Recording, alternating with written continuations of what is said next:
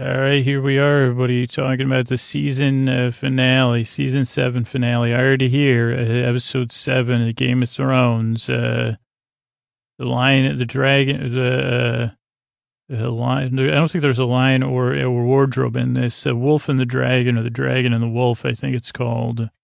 Yeah, the Dragon and the Wolf. I don't know if they just said it against Wolfpack.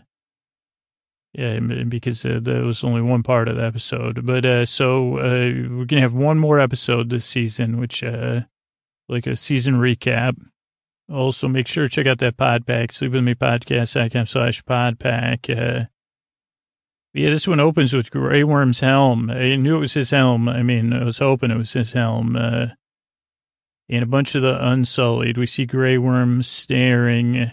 I did put, how did they get the camera to move like that? Is that, were they on a boom pole? Or not a boom pole. I guess it would have been like a rig, like a camera. What are those things called? I don't know. But, yeah, I guess I'm watching it now. It goes up and out a little bit. What do they call those? Like a crane, I guess. Crane shots. We see legions and legions of Unsullied standing at attention, lined up, disciplined, quiet, and they're all outside the Red Keep, standing. Then we go to the Red Keep. We got some Lannister flags flying, and Lannister soldiers, and then Bronn's like checking in on the ramparts. So we watch Bronn gallantly walking, and they're getting some pitch ready. First, they said, what is that, water? Is that dragon fire or wildfire? No, it's pitch. Bronn says, how many barrels? They say 500. She says, give 500 more. No problem, my lord. And let's see, Bronn and Jaime then stand on the ramparts. Bronn says, I'll always enjoy them calling me lord. And Jaime says, yeah, that's going to fade. And then they talk about why people choose to, like, get involved in these things, these battles. Is it gold? Is it sweet, sweet love? Or is it family?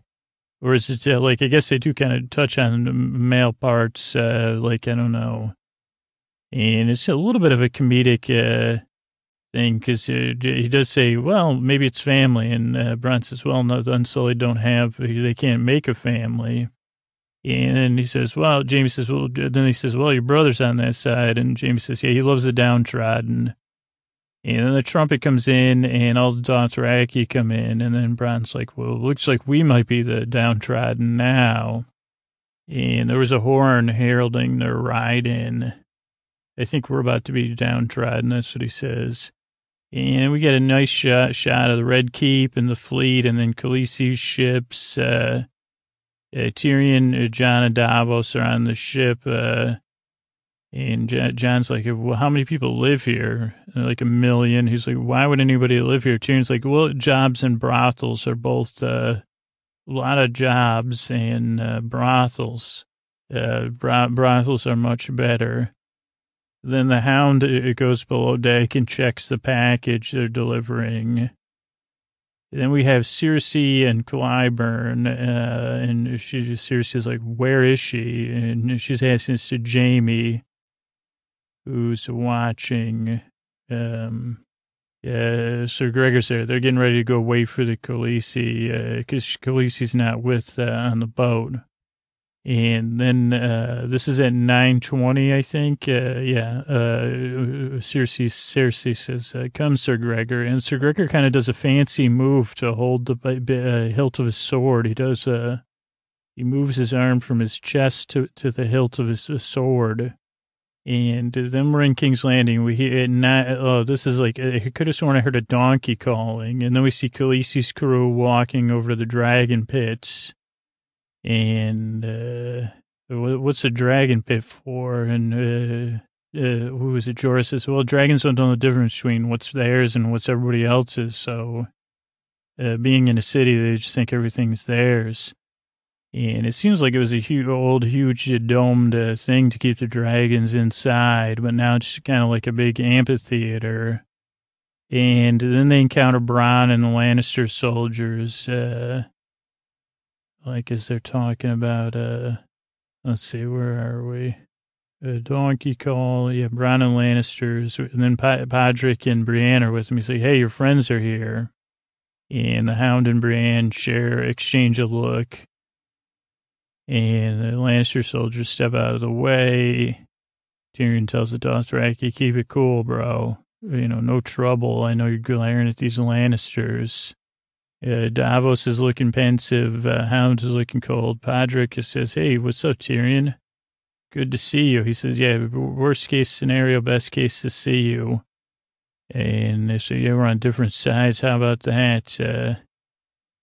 And they say, no, we're on the same side. Remember, Scoots? And they say, oh, yeah, you're right. And then Bronn says, I'm on the other side. Let's move it. Then we see the package getting delivered. The Hound says, stay away from the box, man. It's just some Green Lannister soldier. And he looks at Brienne. They fall into step together. Brienne says, what's up? Thought you were gone. He goes, yeah, not yet, but you got pretty close to it. Closer than anybody. She goes, yeah, I was just trying to protect the Arya. And Hound goes, yeah, me too. And she goes, by the way, Arya's doing good. And Hound's like, oh boy, really great. Where's she at? They say Winterfell. And Hound says, well, who's keeping her safe if you're here? And she says, Arya's now a total badass. You didn't get the memo. You didn't get a Raven call. Nobody gets in her way. And they both kind of share a grin. Because the Hound says, yeah, I don't want to be in her way. Then Bronn, Pod, and Tyrion catch up. A lot of discussions in this one. They say, hey, heroes of the Blackwater Bay. Varys is just listening in, laughing. Because Tyrion says, what are the odds of getting you on our side, Bronn? And Bronn says, well, just stick around for this episode, man. But no, I'm on Cersei. He doesn't know Cersei doesn't like him, but he says, they don't know he wants a castle. I thought they were going to finish up the castle joke. So this dialogue was a little strange because Bronn's bragging that he set all this up when really he just made Cersei dislike him. And he goes, yeah, I delivered you right where you're supposed to, all of you. And they go, well, oh boy, is this foreshadowing? And this is what a lot of people thought going into the episode. But yeah, it turns out it was not. Varys doesn't have a lot of lines, but he has a lot of good looks. You could watch this dragon pit scene and 1,000 times and to see different acting nuances. But the Hound has the donkey, so I guess I did hear donkey, because that's what he has the package on. And the Hound says, "Nobody go near this package." And then everybody walks in the dragon's pit. Tyrion's at the lead, looking pensive, definitely. And we see this Colosseum-like room. Where the dragons became small again. And there seems to be like an underground thing, which kind of plays out weird with the Hound, but we're not here to worry about whatever they call that continuity. And Bronn shows him the way. He says, hey, Podrick, let's hit the road, you and I, while the fancy people talk. Yeah, everybody spreads out. They're on this platform in the middle with 3 meeting tents kind of. And everybody's looking around is this is there some sort of trickery? What's going on? What should we do? Podrick and Bronn head out. Jon Snow looks around. A lot of looking, a lot of thinking. Not a lot of dialogue here. Ser Jorah now, he looks over. Really building the tension. Jorah's got on some new duds, too. He looks sharp. A lot of scanning, a lot of painting. I guess this was really difficult to shoot. Some birds. Hound says, I don't like the city, Tyrion. Am I going to be stuck here? And Tyrion says, maybe, I hope not. And he says, how come I always get stuck with these bad Lannister ideas?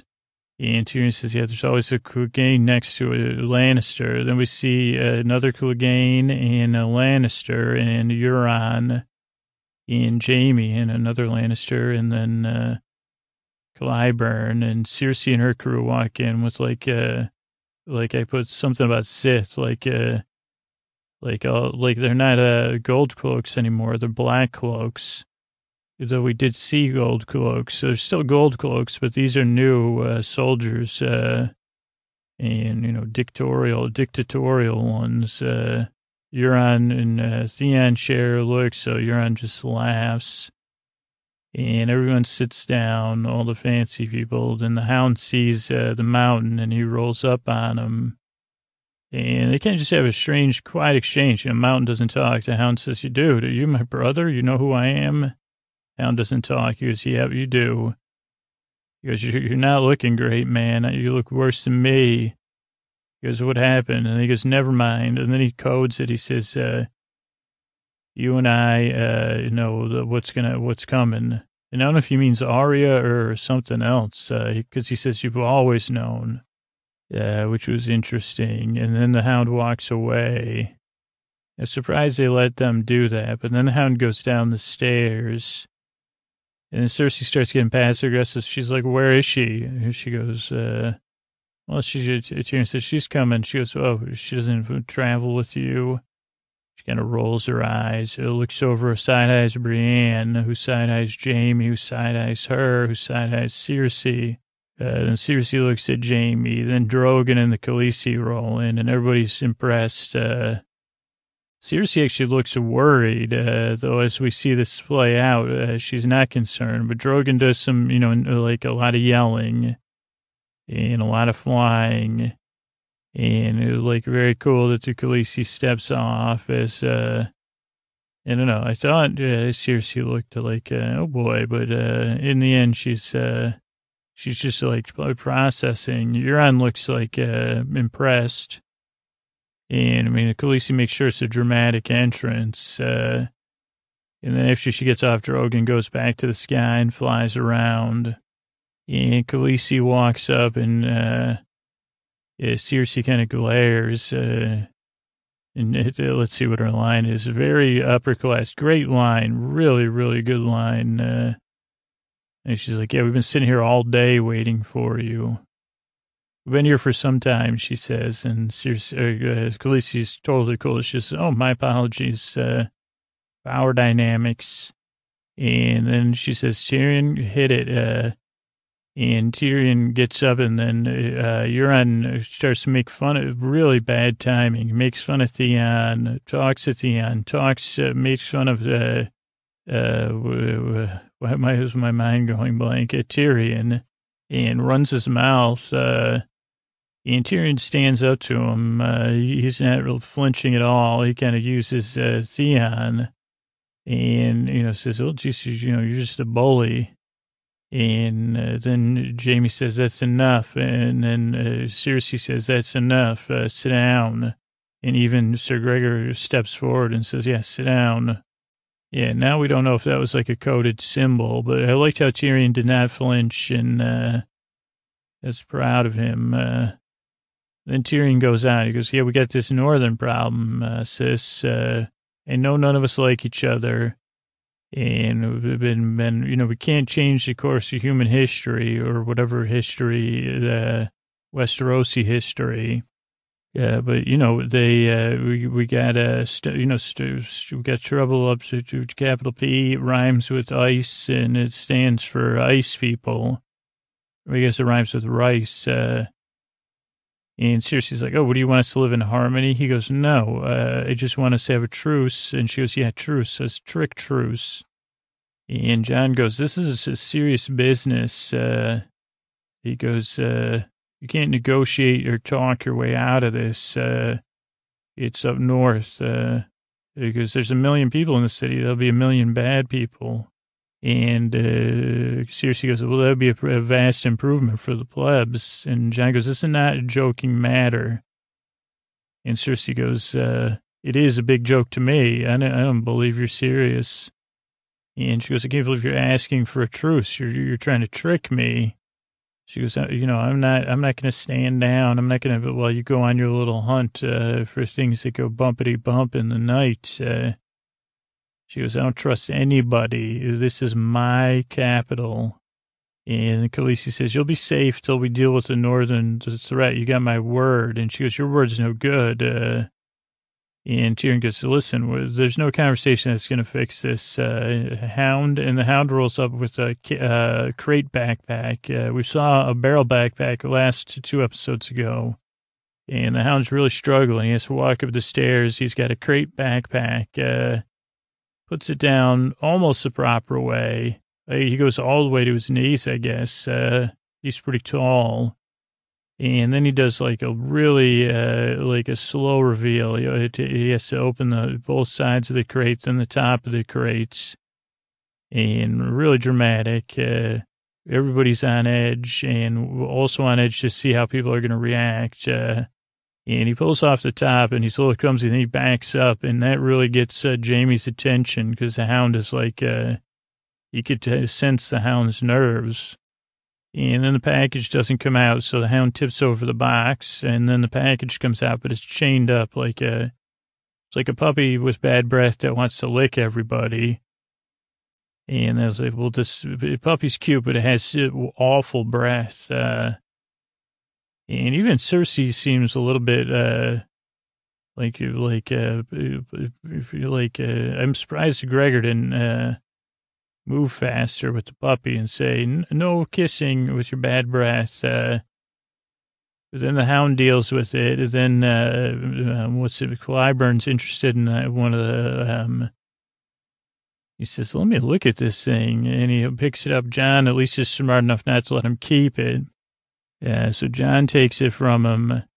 And that's a little bit like an infomercial. John and Davos do an infomercial where John says, now looky here, you got an arm of jerky and you got a puppy with bad breath. So Davos shows, he said, all you got to do is heat up this jerky and give it to the dog and its breath is fresh. And then he says, or you could use dragon glass to brush your dog's teeth, like like that charcoal thing people are doing now. And that'll help the dog's breath. For 1995, that's all you need to do. Believe it or not, today only. It's really like an infomercial. One thing I forgot, I liked how John said there was 1 million people here as a factoid. I just saw that in my notes. But Clyburn seemed really interested in the arm. Then Cersei's kind of shocked. Her shoulders are even hunched up by her neck. And she says, how many people do you think? Khaleesi's like, I saw it, 100,000 at least. And Jamie's clearly worried. Jamie's the one that asks how many. He's like, you got to be kidding me, 100,000? And then I really like this payoff because Euron goes, I'm out. And it was really bad acting. And I thought, that's really bad acting. That's weird. But, makes sense in the end because he says, I'm going to go back to the Iron Islands and hide out. And then Cersei makes her first move. Euron leaves. So then Cersei says, okay, I'm calling every Lannister soldier to help. So she makes move 1. But she says only if Jon Snow agrees never to come down here again. Like, I'll make a truce while we go north if Jon Snow permanently has a truce with me. And Jon Snow pulls a Ned Stark. He says, well, I'm pulling a Ned Stark. I already committed to the Khaleesi, so no. Can't do that. It'd be bad for my honor. So she tried to Ned Stark him by getting him to, agree. Then he Ned Starks her back, because she says, I know Ned Stark's son's good to his word. And he says, yeah, this is how good I am. I'm Ned Stark good. And I bent the knee. When I was in bed, I bent my knee in bed, but I did bend it to the Khaleesi. And so Cersei makes move 2. Or maybe that was move 3. She says, you know what? I'm out then. Forget it. Forget the whole thing. Forget the whole idea. I'm not helping and I'm not trucing. And everybody's a little shocked here. They shouldn't be surprised. Like Davos, Khaleesi, Tyrion, Varys. And so Cersei leaves. Brienne says, Jamie, what the heck? And Jamie says, what do you want me to do? It's my wife's sister. And she says, talk to her. This isn't about loyalty. This is about, and Jamie says, Brienne, and Cersei's looking back at us. And so then we get a few minutes of nobody being happy with Jon and trying to be like, okay, how are we going to fix this? And Jon goes, I'll fix it. And Tyrion goes, no, I'll have to go talk to Cersei. Everybody kind of guilt trips Jon. Again, John, you're just too darn heroic and handsome, man. Even down here with IKEA pelts. And Tyrion goes, okay, let me go by Solo and check in with Cersei. So then we see Tyrion walking with Sir Gregor behind him. And he runs into Jaime out front. He goes, bro, what's up? And he goes, good luck with that, man. He goes, I love you. I don't think they actually said that. I don't know. Let me see what they say because I don't quite remember. He says, what's the temperature there? And James says, I got kicked out. And he goes, she thinks I was an idiot for trusting you.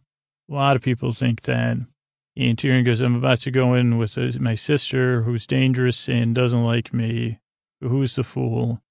And Jaime goes, I don't know. I guess this is goodbye then, probably. One idiot to another.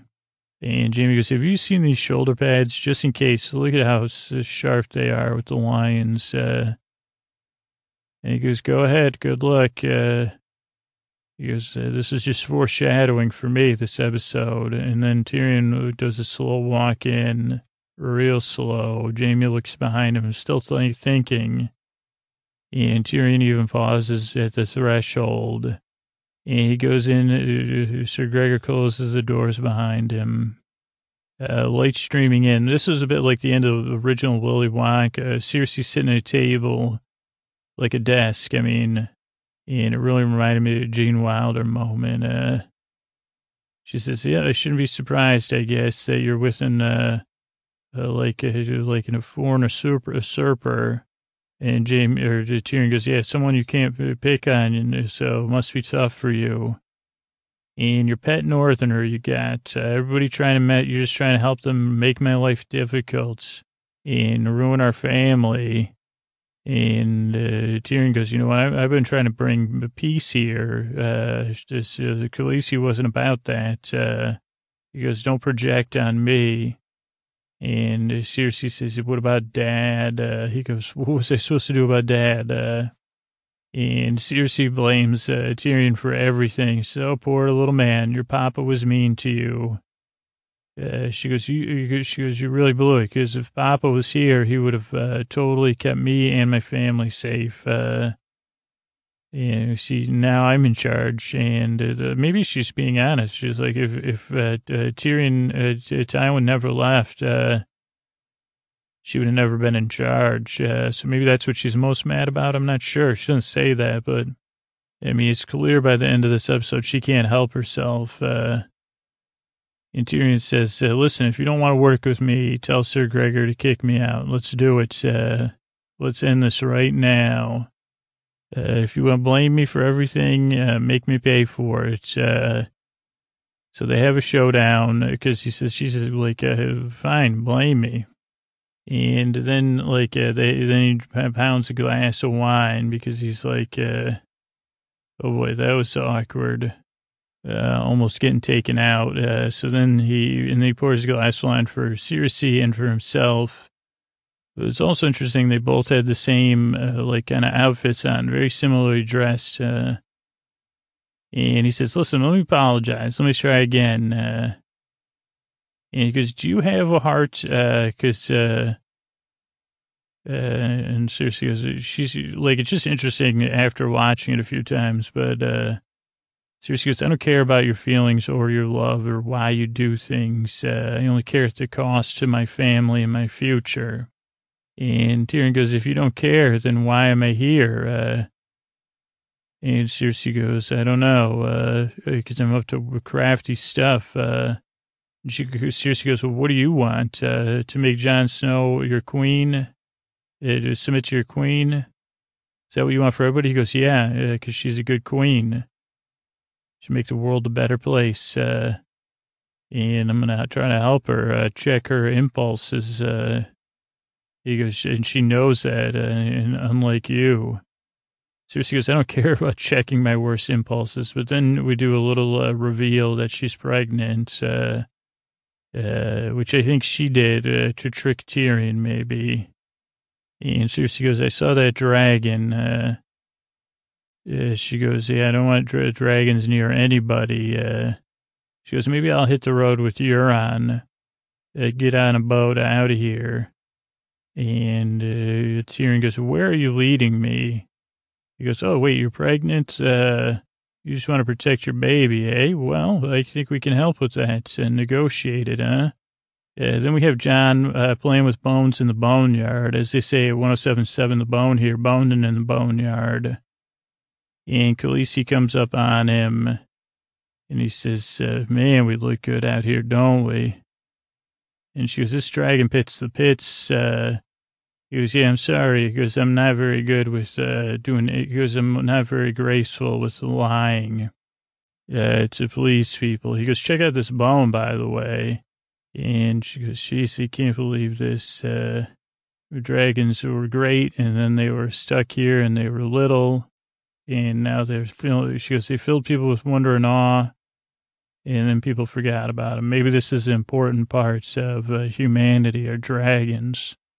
She says, we weren't extraordinary without them. We were just like everybody else. And Jon goes, you're not like everybody else. You're pretty darn great. And he goes, by the way, have you thought about those babies? We've been talking about the babies. He goes, are you sure you can't have babies? And she goes, yeah. He goes, who told you that? And she goes, well, WITCH. And Jon goes, what if she was wrong? Reliable source of information, which, this has a lot of meaning later. She goes, I don't know. She goes, I should have trusted you from the beginning. He goes, maybe we could trust each other now. But I don't know what that means. She goes, we can't kiss here. She goes, we got to figure out something. She goes, I don't know what to do. We got the North, we got Cersei. And Jon goes, just like Tyrion says, we're effed. We're really effed. And then Cersei comes back. First Tyrion comes back alone. And walks in. And he looks a little stressed, And they're all like, what happened? And then Cersei comes right behind him with Sir Gregor and Jaime and Clyburn. And she says, listen, we're going to help all the Lannisters. Totally 100% we're committed to your cause. 100% pregnant, 100% really beautiful dress I'm noticing as she's coming up now. And she goes, yeah, my armies aren't going to stand down. They're going to stand up against the northern invasion. And she goes, the North, the Great War, we're in it. Count us in. She goes, rah, rah, rah, sis, boom, bah. Let's get this together. Yada, yada, yada. And then she goes, hopefully when we're done, you'll remember I helped, despite you not promising me 70% of Westeros. Or you're not, just confirm that. Thank you. And she says, let's rock this thing. What do you say? Then we see a bird, what do you call that? A raven or something, bringing in a note into Winterfell. And Sansa's tapping it, and Baelish has said, what's up? And she says, what, Jon, surrendered to the Northern Crown? It was, I lost my place. So Sansa's tapping, and Baelish is like, hey, what's up, your brother? Yeah, bent the knee for Khaleesi. Here she's gorgeous. Sansa goes, who cares? And Baelish goes, well, they were probably making out and stuff. Isn't that like, they're going to get married and then forget about you? And Sansa says, huh? And Baelish goes, you wouldn't be able to stop it then. He'd be king, and I guess you'd just be like whatever the sister of a king is, or the king, the king regent, be sister regent. You got to stop that. And she goes, Arya wouldn't go for that, dude. Arya's all about Jon, all about family. And Baelish goes, you're family, though. And Sansa goes, do you know who, what Braavos and the House of Black and White are and all that? Sansa goes, they're tough stuff, and Arya's part of them. And then Baelish does does some serious Baelish. She goes, what is he up to? He goes, well, she's your sister. He goes, you know her pretty good. I play this game. He likes to play a lot of games, but he says, sometimes when I try to understand a person's motives, he goes, I assume like with the worst case scenario, what do they want? He really draws this out of her in some suggestive way. He goes, if you assume they have the worst motives, then you follow them and you say, okay, how does this explain what they say, like what they're saying and what they're doing? And when you watch this again, when you watch Sansa's acting, it's really powerful. But at first it just seems like he's leading her blindly along, like suggesting stuff, but having Sansa answer instead of him. Like, was she here? Why is she at Winterfell? It caused me trouble. Tell on me. And Baelish even sits up. He's like, I think, you're like, I got her. And he goes, why'd she steal those letters? And Sansa goes, sit telling me for proof. Totally bust me with Jon and everybody.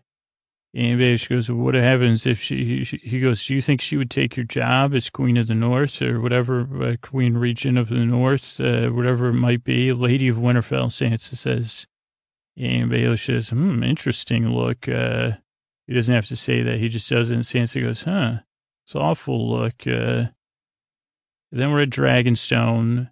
It's misty there.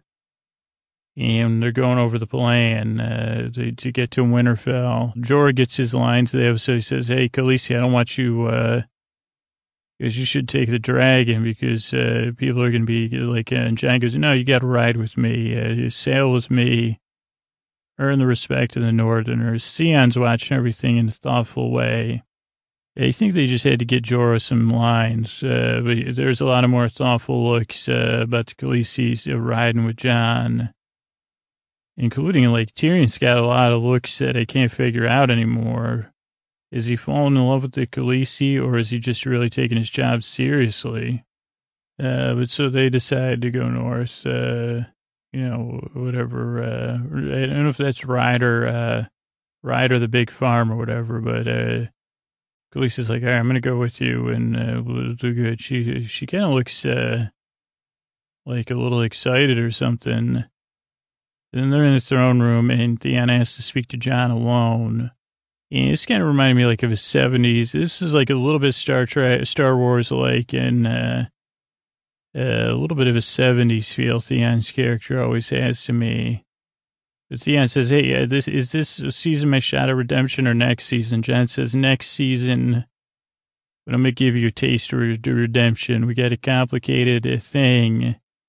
I really feel for Theon's character. I really can relate to somebody that makes a lot of bad choices, and that wants to get it right, but never can seem to do so. I really almost over-relate to it. Theon says, she said, like, I want to get it right, and I just never been able to, and then it's gotten tougher and tougher and tougher. And Jon goes, listen, I can only forgive you for what I can forgive you for, which is, you've done a lot of people wrong. But I can forgive you for, and he goes, I can forgive and almost forget, my parts. If that'll help, I'll even pat your back, maybe. But I know it's not an easy load to bear, man. So I don't know what else to tell you. It's a tough spot to be in. And Theon goes, well, my sister's still in a bit of a pickle. She's the one that always seemed to, she always, no matter what, stuck up for me. And I mean, I should go help her. And Jon goes, well, yeah, if you do it, then what are you waiting around here for? What are you asking me about it? You get to it. Let's see what his exact line is here. I think it's just like, what are you waiting around here for? He says, she needs me now. And then Jon says, why are you talking to me? And Jon walks off. And at the end, stares after him for a moment, saying, okay, I guess this is my shot at redemption, maybe. Theon has a quiet, thoughtful moment thinking on that. Then he goes down to the beach, sees the rest of the Ironborn, says, what's up, dudes? Then the guy says, like the head guy says, you got to be able to do a Hulk Hogan imitation. Like, there's all the rocks behind him that look like dragon spines, which was cool. And at the end says, I can do a Hulk Hogan imitation, actually. And then at the end says, hey, let's go get my sister Yara, everybody. It ends up, it's like kind of also a throwback to the discussion with Braun and Jamie at the beginning, which was a little bit funny. And at the end, splashes some water in his face, get it together. Then we see Sansa on the ramparts looking good in the hood, but she's looking concerned in the hood now. And she's looking out, the snow's falling. She closes her eyes, makes a choice, or centers herself. And she tells some dude, bring my sister to the Great Hall. And then we're in the Great Hall. All the, old breastplates there. The maester, yeah, that looks like a monk. I don't know. Did I have a nickname for him? He's pretty tall. And Arya comes in with some of the northern soldiers. Bran's there at a sit table with Sansa, looking serious. And they close the door, and Arya stands in the middle of the room. Everybody has a serious look on their face. But Arya looks chill, but like, hey, what's going on? Her hands are behind her back. Actually, she does look a little upset. All the soldiers looks a little scared for a moment. And Baelish looks a sigh. And she goes, you sure about this, Sansa? And Sansa goes, yeah, it's what honor demands, not what I want to do. And Arya says, what does honor demand? And she goes, stick up for the pack, the wolf pack, against those who would mess with the wolf pack. And Arya says, all right, go for it. And get on with it. And we kind of knew, because it's like, there's no way this could go down this way. So Arya goes, well, she doesn't say Arya. She goes, you're in trouble. You remember my aunt, and then she goes, Lord Baelish. She goes, are you sure what honor demands? At 57:20, she goes, yeah, you're in trouble. You mess with my aunt. You mess with my cousin, Lord Baelish. And Arya has this great look at that, where she says, Lord Baelish. Yeah, really, for something you could kind of see coming, like ideally, it was great because Baelish is like, what? Arya's grinning. And then Baelish does like a double take, and he goes, wait a second, does a triple take, and he goes, you got to be kidding me. And then Arya says, my sister asked you a question, dude. And Baelish is like, whoa, Sansa, I'm confused. And Sansa goes, which charges confuse you? Well, what about my aunt? That could be the easiest one. Or what about her husband? Or what about starting trouble between the Lannisters and my family? What about messing with my dad? Baelish goes, this is all circumstantial. What are you talking about? No one here saw anything. He goes, your aunt was a troubled woman. He goes, everywhere else, there was no one to see anything. So I don't know, like, unless you got yourself a three-eyed raven, oh so raven.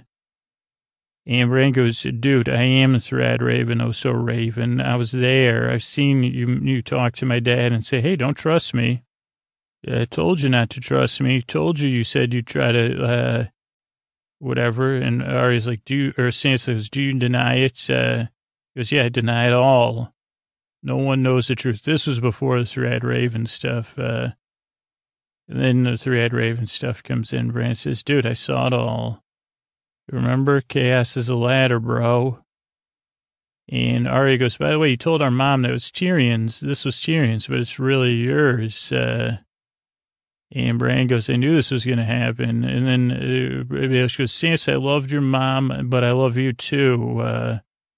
All I've tried to do is help you, even the stuff. He goes, just can we talk alone for a minute? I got to talk to you solo. Just like a high school boyfriend. I got to get, I'll talk to you without your friends here. And Sansa goes, you know what? When I'm in this situation, I like to play a little game. I try to imagine the worst motivations somebody has. And she goes, student has become the master, Lord Baelish. She goes, I'm a slow learner. Well, first she says, what was your worst motivation? Oh, you wanted me versus Arya. That's what you do, turn family against one another. And Arya walks to the Sansa's side of the room and stares at Lord Baelish. She goes, yeah, I'm a slow learner. It's true, but I learn. And Baelish says, how about a chance to defend myself or leave? And she goes, Lord Breastplate, let's get out of here. And Lord Breastplate says, sorry, bro. He goes, we all know. And Baelish even has a tear in his eye. And then he falls to his knees. He tries that. Sansa, I beg you. He goes, I loved your mother. I loved you. And Sansa goes, you didn't behave. Your actions did not match up with your words. He goes, well, I loved you more than anyone. Sansa goes, and yet you're a jerk. And Sansa goes, when you brought me to Winterfell, you said there's no justice unless we make it. And then she says, it's just us, Starks, and no Baelishes. Goodbye. You go to the big farm. Bye-bye. And Baelish is he says, oh, boy, I thought I was going to trick everybody, and I didn't. And we see this power moment where the three Sibs kind of take power. And like everybody says, okay, now the Starks are in his house. In the winter falls at the end of the episode in a few minutes. And then we go back to the courtyard, and Jaime's on the map with the Lannisters generals, like planning everything out. He goes, we got 3 days. We got to get moving. He goes, we got to get moving fast. Lord Harroway's town. That's where we're going to meet up. And Cersei goes, sure, Jaime. And they go, your grace. Everybody bows. And Cersei says, I got to talk to my brother alone. And she goes, what are you doing? Jaime goes, preparing the expedition. She goes, you really are the dumbest Lannister. She goes, that was a lie, dummy. She goes, the Starks and Targaryens are jerks, so we're not going to help them. She goes, are you a traitor or an idiot? And Jaime goes, you said your word. Cersei goes, my word means nothing. She goes, I don't want to help any of them. No. And Jaime goes, what about the dude in the box? And then Cersei goes, you know what? I think she's short one dragon. And she goes, who cares? And Jaime goes, what about, he goes, this is, and Cersei goes, I'm playing for me. And Jaime goes, but there's no play. He goes, either the people come from the north or Khaleesi becomes queen. And Cersei goes, our child's going to rule Westeros. And Jaime goes, no. And Cersei goes, yeah, all the stories from our childhood came true. It's all real. She goes, but I don't care. Let them deal with it. I'm going to be down here in denial. We got a river of denial. And she goes, and then we're going to rule down here. And that's what Jaime goes, that doesn't, he goes, yeah.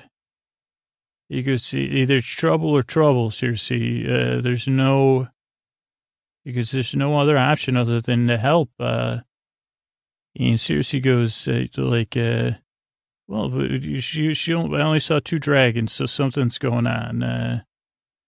And then Jaime goes, I don't get it. And Cersei goes, well, she was just showing off. What a show off. He goes, we don't have any support. And Cersei goes, yeah, we got the Iron Bank. They're going to help us. Yeah, you should have listened to Father. Gold is where it's at. I know it's boring for you, and you're not that smart. But she goes, I learned about gold in the Iron Bank, Jaime. We're going to get the Essos army, the Golden Company. 20,000 men, horses, and elephants. Jaime goes, they're in Essos. And Cersei goes, yeah, that's where Euron went. They sent him there. It was bad acting. And Jaime's totally shocked because she says, you think he's going to miss his chance to marry the queen? No one walks away from me. And Jaime's like, he finally gets it. Thank goodness, because we need another handsome man on our side. Jaime finally feels the sting of betrayal here. He says, I can't believe, you didn't fill me in on this. You conspired without me. And Cersei goes, you're against me. You conspired against me.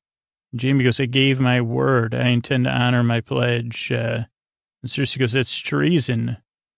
I'm commanding you to stay here. And James, that's it. He goes, well, it doesn't matter what I'd call it. I'm out. And Sir Gregor stands in his way.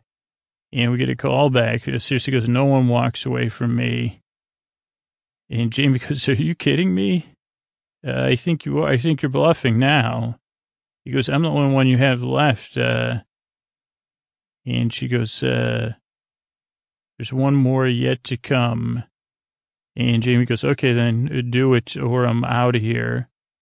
And he walks off. He goes, he's really heartbroken. Really good, really, really good watching both the reactions. Because at first, Cersei, it seems like she's like going to kiss Jaime goodbye. And Jaime, like, he says, but then he goes, I don't believe it. He walks off. And Cersei walks after him a few steps. Her hands are like really, her body language is just masterful. Like that she's also stuck, that she can't control herself. She wants to call him back and she even kind of reaches one of her arms out, but he's gone. And we see Jaime on horseback. He puts his glove over his golden hand. He's no longer in his he's back in his leather, and a snowflake lands. And we see it snowing in King's Landing, and snow flurries. And snow flurries across King's Landing tonight, all night, accumulation of 2 to 3 inches. May turn to snow showers on the King's Road. And even in the Dragon's Pit, we have about 2 to 3 inches expected to accumulate. So please walk and drive slowly, especially on cobblestone. And yeah, it's kind of nice to like multiple shots of the big city and the snow coming. And even the courtyard at Red Keep with the big map. And we see, wow, there's a lot of people that live there. Then we're back in Westeros, and Sam Tarly, your favorite Tarly, my favorite Tarly. Him, Gilly, and little Sam roll in. Then Bran's sitting in front of a fire, being weird. Sam knocks on the door. Bran says, come on in, Samwell Tarly. Sam goes, I can't believe you remember me. Bran goes, I remember everything. And Sam goes, let me give you a timestamp on this. 108, a lot of gifable moments. He goes, what happened to you beyond the wall? He goes, you're a good man, Tarly, right? Sam goes, I guess I'm okay. And he goes, what happened to you beyond the wall? And Bran goes, I became the three-eyed raven. And really good stuff. Sam goes, oh, how nice for you almost. And he goes, actually, I don't know what that means. Bran goes, I can see things from the past. I can see things now all over the world. And Bran goes, well, why are you here? And Sam goes, oh, maybe you should tell me. I thought I was here to help Jon. He's the leader. He goes, I know he is, and I know he needs help, so I'm here to help. And Bran goes, well, he's on his way here with Daenerys Targaryen. And Sam goes, whoa, did you see this in a vision? He goes, no, I got a scroll here. He goes, but, we got to break some news to him. He goes, he needs to know the truth. And Sam's like, what? And he goes, only I know. Bran says this. He goes, Jon isn't his father's son. He goes, he's the son of Rhaegar Targaryen and Lyanna Stark. He was born in Dorne. And my father picked him up. So he's not really Jon Snow. He's Jon Sand. And Sam goes, I got a critical piece of information, dude. He goes, he's not a sand. In the High Septon's diary, Rhaegar and Elia were married. Or Lyanna. He goes, yeah, Rhaegar and Lyanna were married. And he goes, Bran says, sure, are you sure? And Sam says, can't you check? He goes, oh, yeah, let me check it out. We see a nice little wedding. Father Smith warrior, mother maiden, crone stranger. And we see Rhaegar and Lyanna. And then Bran stops and finally hears Lyanna whisper to Ned that Jon's real name is Rhaegar Targaryen, or Aegon Targaryen. And that Robert's rebellion and the whole thing that for Cersei, not good news for Cersei.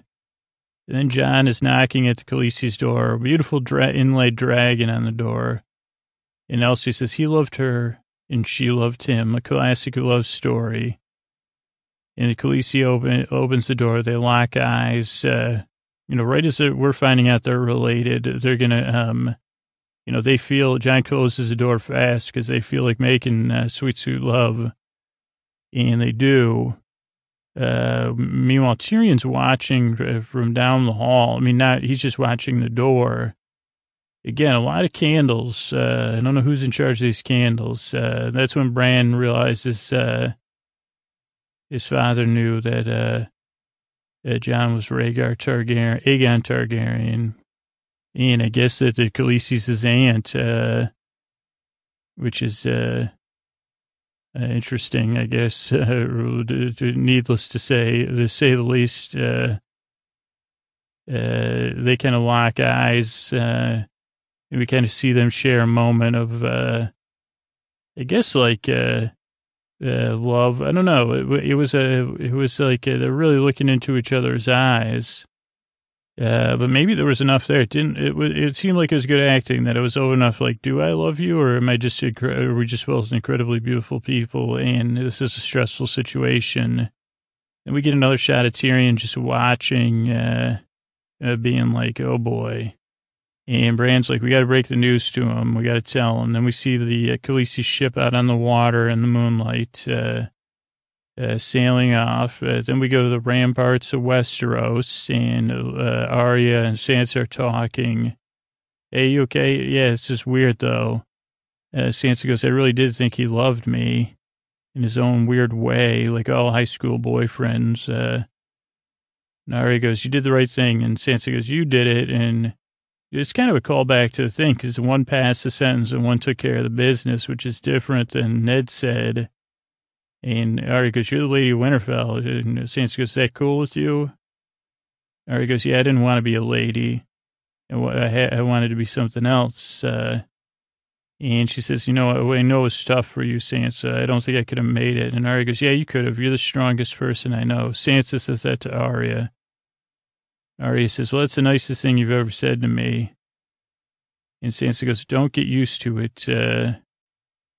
She goes, you're still very strange and annoying, which I love, because that's the truth. And it's how siblings talk to each other. Some do. And then Arya says, in winter, we must protect ourselves, look after one another. And Sansa goes, oh, that was Dad's favorite saying. And Arya goes, yeah, I miss him. And Sansa says, when the snows fall, the lone wolf doesn't do good, but the pack does great. We're a pack now, baby. And we're going to need it, because, they say, yeah, we miss Dad, but we're a wolf pack, or dire wolf pack. Then the camera heads north. It lifts up above the walls, over the ramparts. We look, first we visit the Godswood, and Bran's kind of waiting for that tree. He said, I put 2 quarters in this friggin' tree. It's supposed to sing a song, or tell me a story, and it's doing nothing, and just staring at it. So he goes on Raven's Watch with the birds. And I'm not sure if this is the last we see of Tormund and Beric Dondarrion, but they're out looking over the wall. See a lot of cool shots of the wall at Eastwatch. Really get an idea of all the craftsmanship that went into that thing. And they look out, and then finally all the Northerners come to the edge of the thing. Horns are blowing. Everybody's getting ready. Beric and Tormund are like, it's too high up here. I don't think anybody could get used to it. And they say, why are we see all the masses of, the dudes on the horses and everything, but they're not doing anything. And then we see why, because then the king has a new pet called Frostbite or something. And Frostbite says, like, I'm going to huff, I'm going to puff, I'm going to blow down this wall. And I said, what is that, like licensing or something? Or licensing? My brother called it Fice, which I think is pretty good. Fice, F-I-C-E. But so whatever the dragon whose name, since I can only remember Drogon's name anyway, it's become Frostbite and is ridden by the Night King, in a room with no curtains. No, but like, so they blow the wall down and it's very dramatic, really cool. Everybody's running around saying, geez, what are we going to do?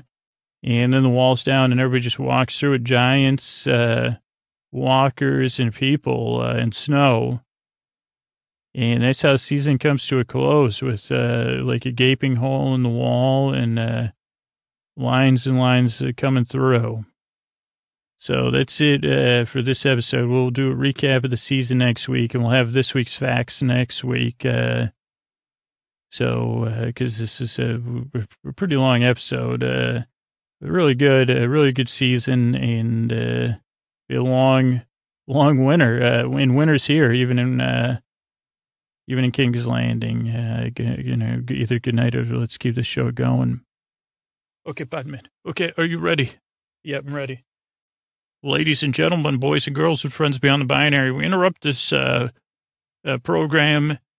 Cats and kids, they're all great, like with a special, paid for program.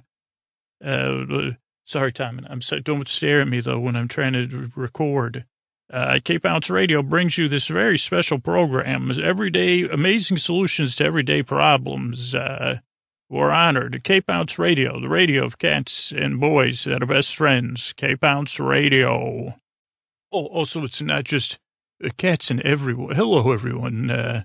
I'm your host, Berlinghofer Rasmussen, a time traveler, futurist, and friend to all people and cats, but only cats, boys and girls, and friends beyond the binary that are best friends with cats, or shoppers for everyday solutions to amazing problems.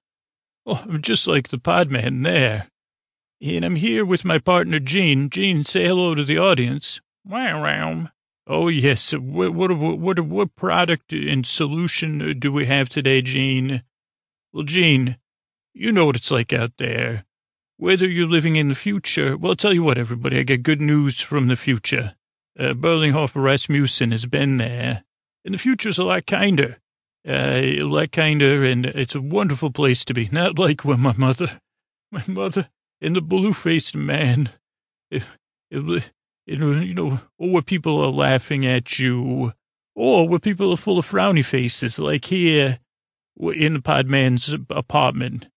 And that's why we at Berlinghofer Industries and Cape Ounce Radio subsidiary, we had, I went to the future to try to find a cure or something for frowny face syndrome, FFS, ladies and gentlemen, because I know a man who has it every day. Also, I don't know the thing in his forehead pinch from frowny face, forehead pinch. I don't think that's a syndrome, though. Forehead pinch. His forehead is pinched because he's always frowning. You may know him as the Podman. I know him as Mr. Frowny Face. And I said, well, here's an everyday problem that needs an amazing solution. And maybe everybody else could benefit from it. A little bit more kindness like we have in the future, where everybody smiles. And they say, so I said to the worlds I said, on this planet, do you smile all the time? And in one planet, they said, we're gelatinous-based people. We don't have mouths. And I said, do you? And then they said, but yes, we do. We do it. They do this thing where they take a gelatinous part, kind of like you could figure it out. If an amoeba could smile, what would they do? That's what this planet, how they did it there. And yes, there was another planet where parameciums could smile, but they were giant and they were land-based. But anyway, so I said to the future, I've traveled from planet to planet, And then I realized I'd have to because someone said, you just repurpose. I said, be quiet and spend your money. K-Bounce Radio needs your support. And I decided to get to work in my studio workshop with Gene. How hard were we working in this solution? Yes, and Gene, you love this. You use it more for contemplation. But I invented the Smilizer. That's the Smilizer. It's patent pending. And it's just available for a short time here at K-Bounce Radio. What if there was something, much like a picture, that you could hang on your wall, that you could put somewhere or more than one place? We'll talk about when we're here to make the deals, ladies and gentlemen, boys and girls and friends beyond the binary, and frowny-faced people everywhere. It's time to be kind, and the one way to do it is a Smilizer. Now, I've been testing this on the Podman, and you couldn't pick a better beta group than this frowny-faced man. And I placed the Smilizers all over his home. And Smilizer comes with a book written in crayon, for now, by our trainees here at the K-Bounce Exercise Institute, which will train you, because first you're going to say, I'm going to frown even more when you first start using the Smilizer, or it might make you feel more frowny on the inside. These are all things I observed with the Podman. But then what you do is you take like a crayon and you draw this comes actually built in. I forgot. You're right, Gene. Gene just pawed me. That's what makes it the Smilizer. I almost was going to say, they would say, it's just a mirror. Okay. Oh, that's too early. Sorry, Podman. Gene, could you distract the audience for 1 second? Meow, meow, meow, meow. Thanks, Gene. So I'm back there from that short break to distract you. So we put the Smilizer to work on this regular frowny, I'm overusing that phrase, a grouch, you could say. And after a time, the plasticity of his brain, as they say, started to take hold. And he actually has begun to smile. So I would ask you at home, if it could work on the Podman, it can work on anyone. Here's a couple questions, as you think about whether you're going to get out your wallet or not. Do you ever frown? Do you frown a lot? Do you ever just feel frowny? And that could mean anything, just right. Gene, tell him what it means to feel frowny. Right. If you ever feel like that, Gene, can you do another one?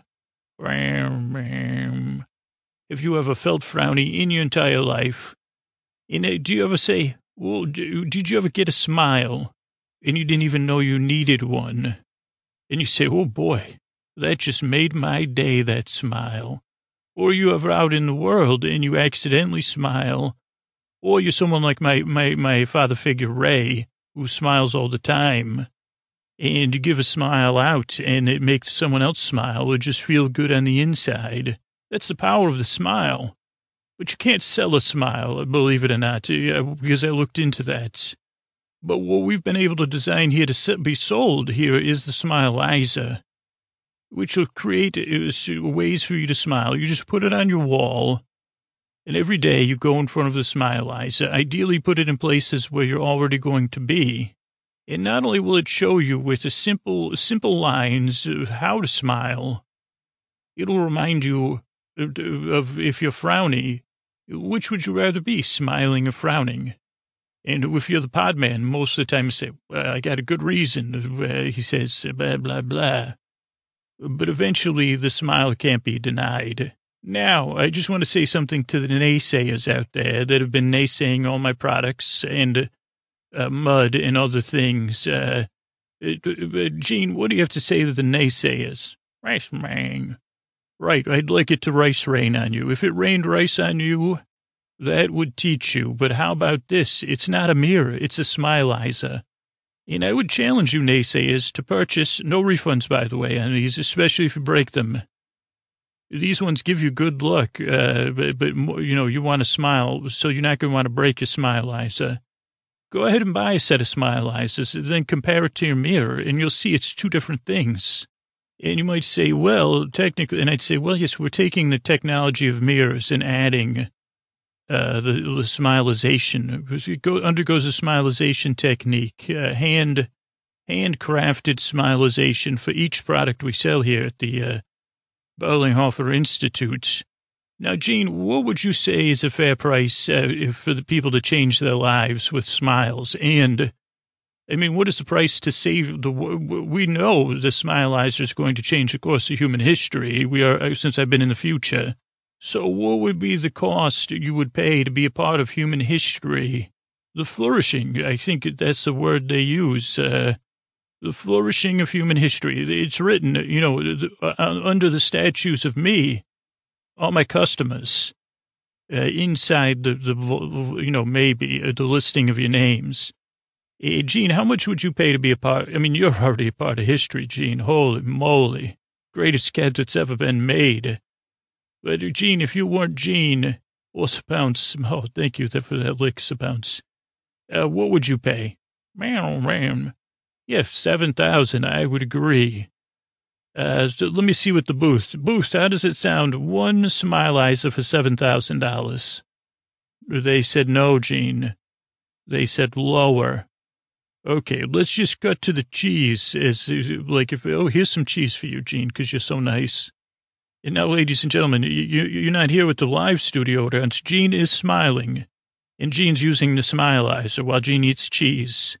Now, if you're a cat like Gene, you may use it for also contemplation.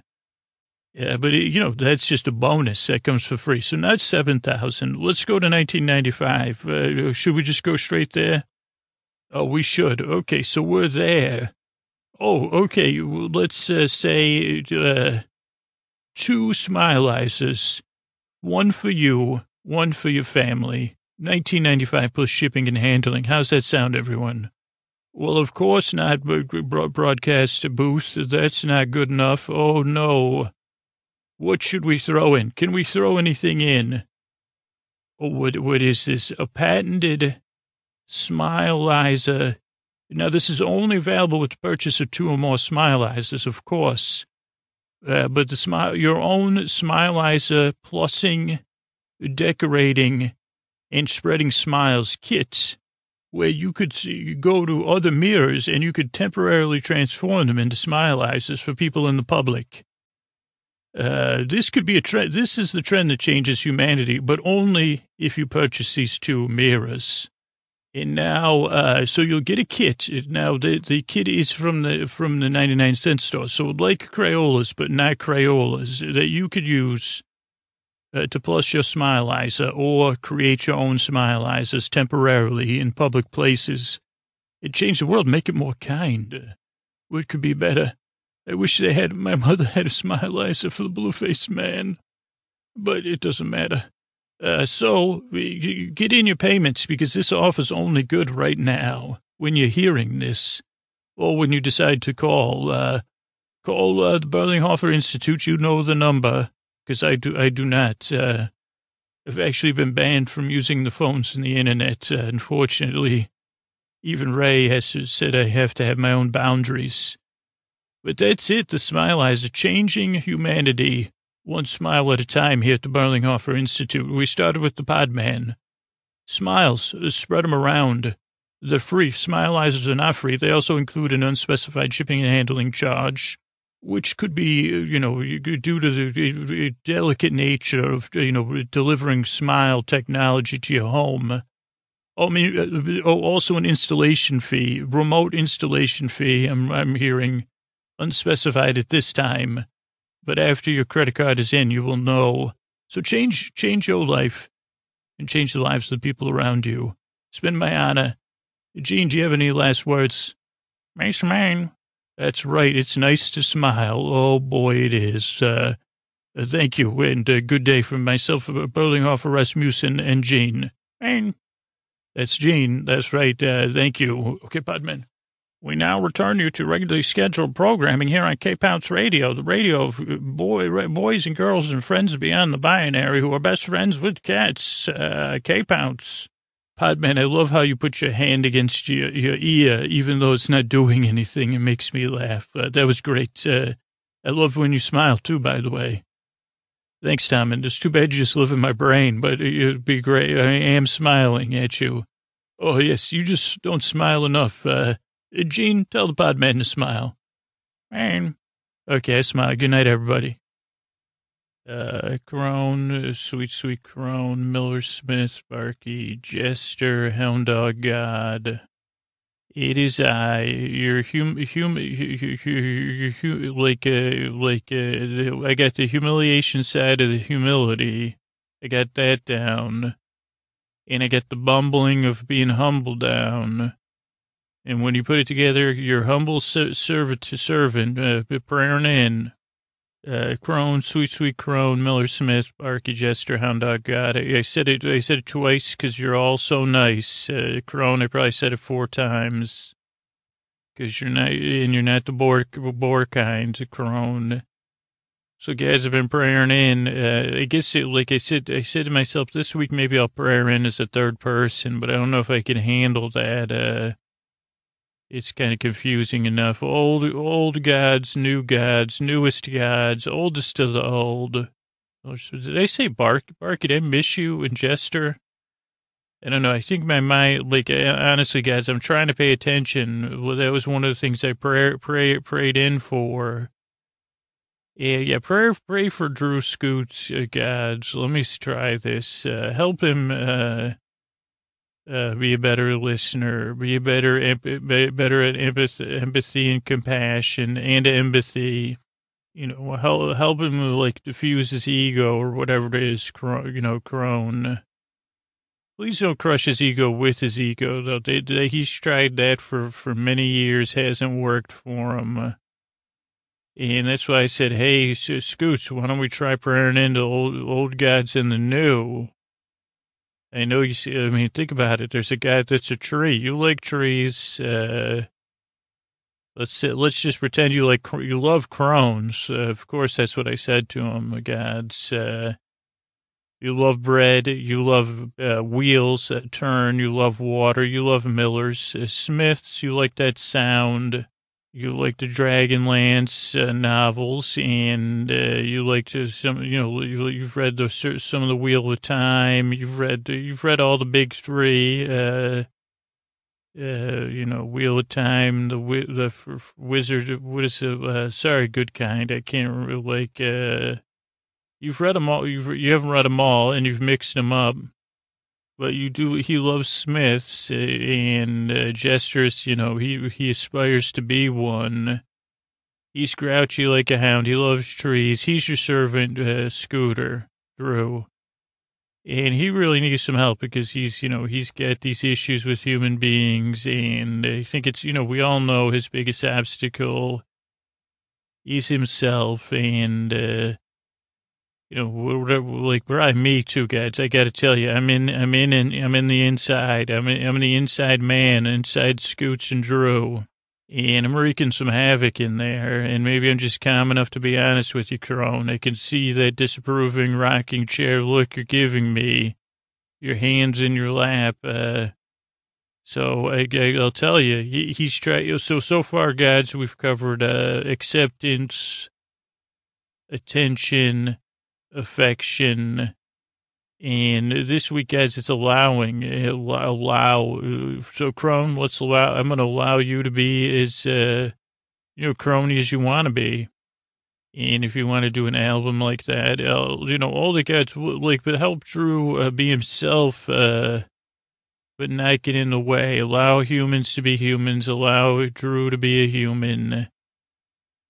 And, go with the flow.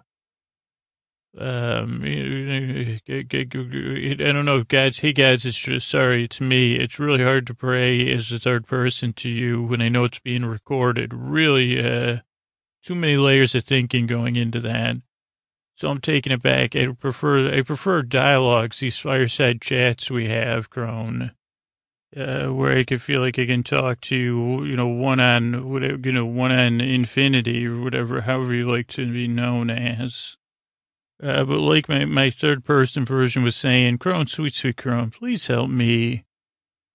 Honestly, Crone, I really need, like, I think this is what they say is this must be a new level of desperation, and the positive side of desperation.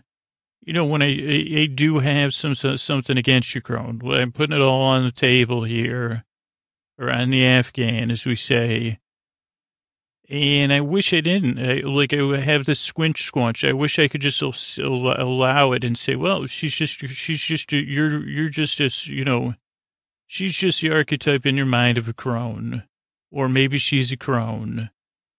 But maybe there's but I don't, like, once I feel that squinch squanch, makes it hard, Crone. So I'm just being straight with you.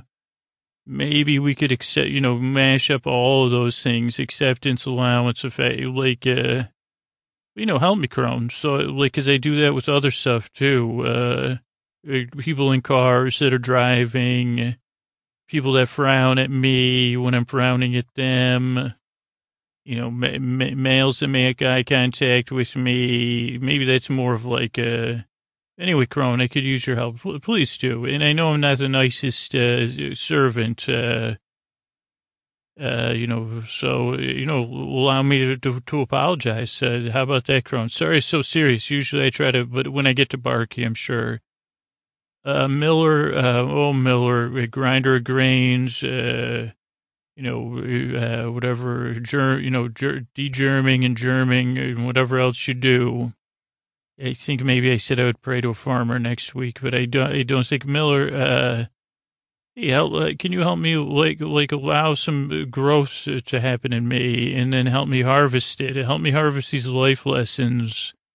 And the mirror, I think also, God, I don't know if you know, I got a therapist, so try not to make that person into a God, but holy cow, I think they call that transference. But Miller, help me to take these life lessons of these opportunities where it's just me projecting on the crown. Also, Miller, if you ever are in our world and you go to therapy, don't bring up that you pray to the old gods in the new, and then try to have a therapy session about it, because there's they go through a lot of notebooks, and so. Help me to allow myself to learn. I think, could you, let me save this one for the Smith. Smith, hammer of anvils, welder of shields, buckling of bucklers. I've always been in a situation where I've hardened my heart, Miller, or Smith, sorry, mixer-upper of words, I guess I need you to soften me up. Like, can you find an alloy that's not as hard as the ones I've been using? I believe I need a softer alloy. So if you could work on that, that'd be great. And say, well, maybe the T-1000 was like, I don't know if you're familiar with that. I know it's not real, but it was to me.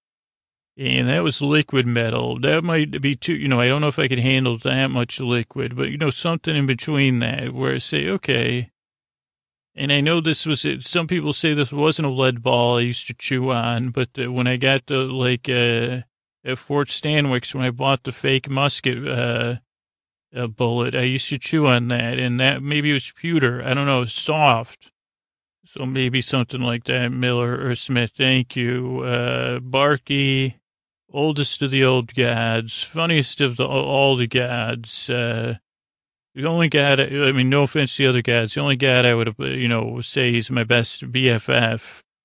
And I don't know if that's blasphemy, but if it is, I'm your your blasphemous best. I'm blasted. It's a blast being your bestie, even if it's only one way, Barky. And you allow anyone to come under your branches, to come under your shade. I kind of do that with the podcast. It's for everybody.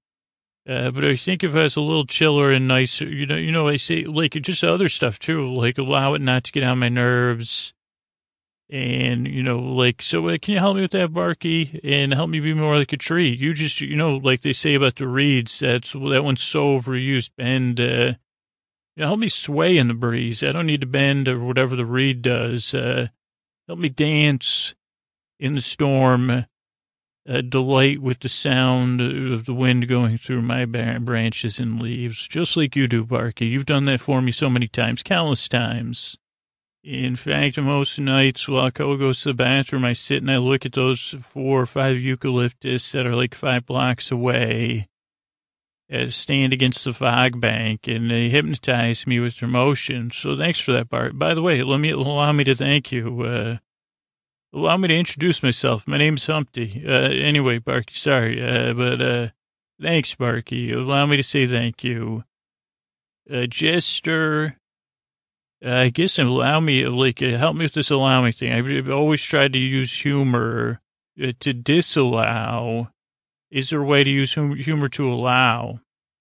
And allow me to grow and awaken and listen. This is the most serious prayers I've ever gotten to you guys. I don't know, it's like, it makes you in a relaxed mood, maybe. Maybe it was that third person thing broke down some barrier. But hey, Barky, allow me to, joke around a little bit less to get out of things and joke around, but have that joke, be like Barky, like you are. You know what I mean. Please, help me out with that. And Hound Dog God, I don't know if you expect me to say this, but help me be like you a little bit and allow me to set my boundaries too and say, hey, no, I won't allow that behavior. Or I won't allow you, I won't allow you, I stand by you, just like you do sometimes, Hound Dog. So that's it, gods. Oldest of the old gods, newest to the new. Crone, Sweet Crone, Miller Smith, Barky, Jester, Hound Dog God. Thank you. And, allow me to come back one more week and talk to you. Thanks, gods.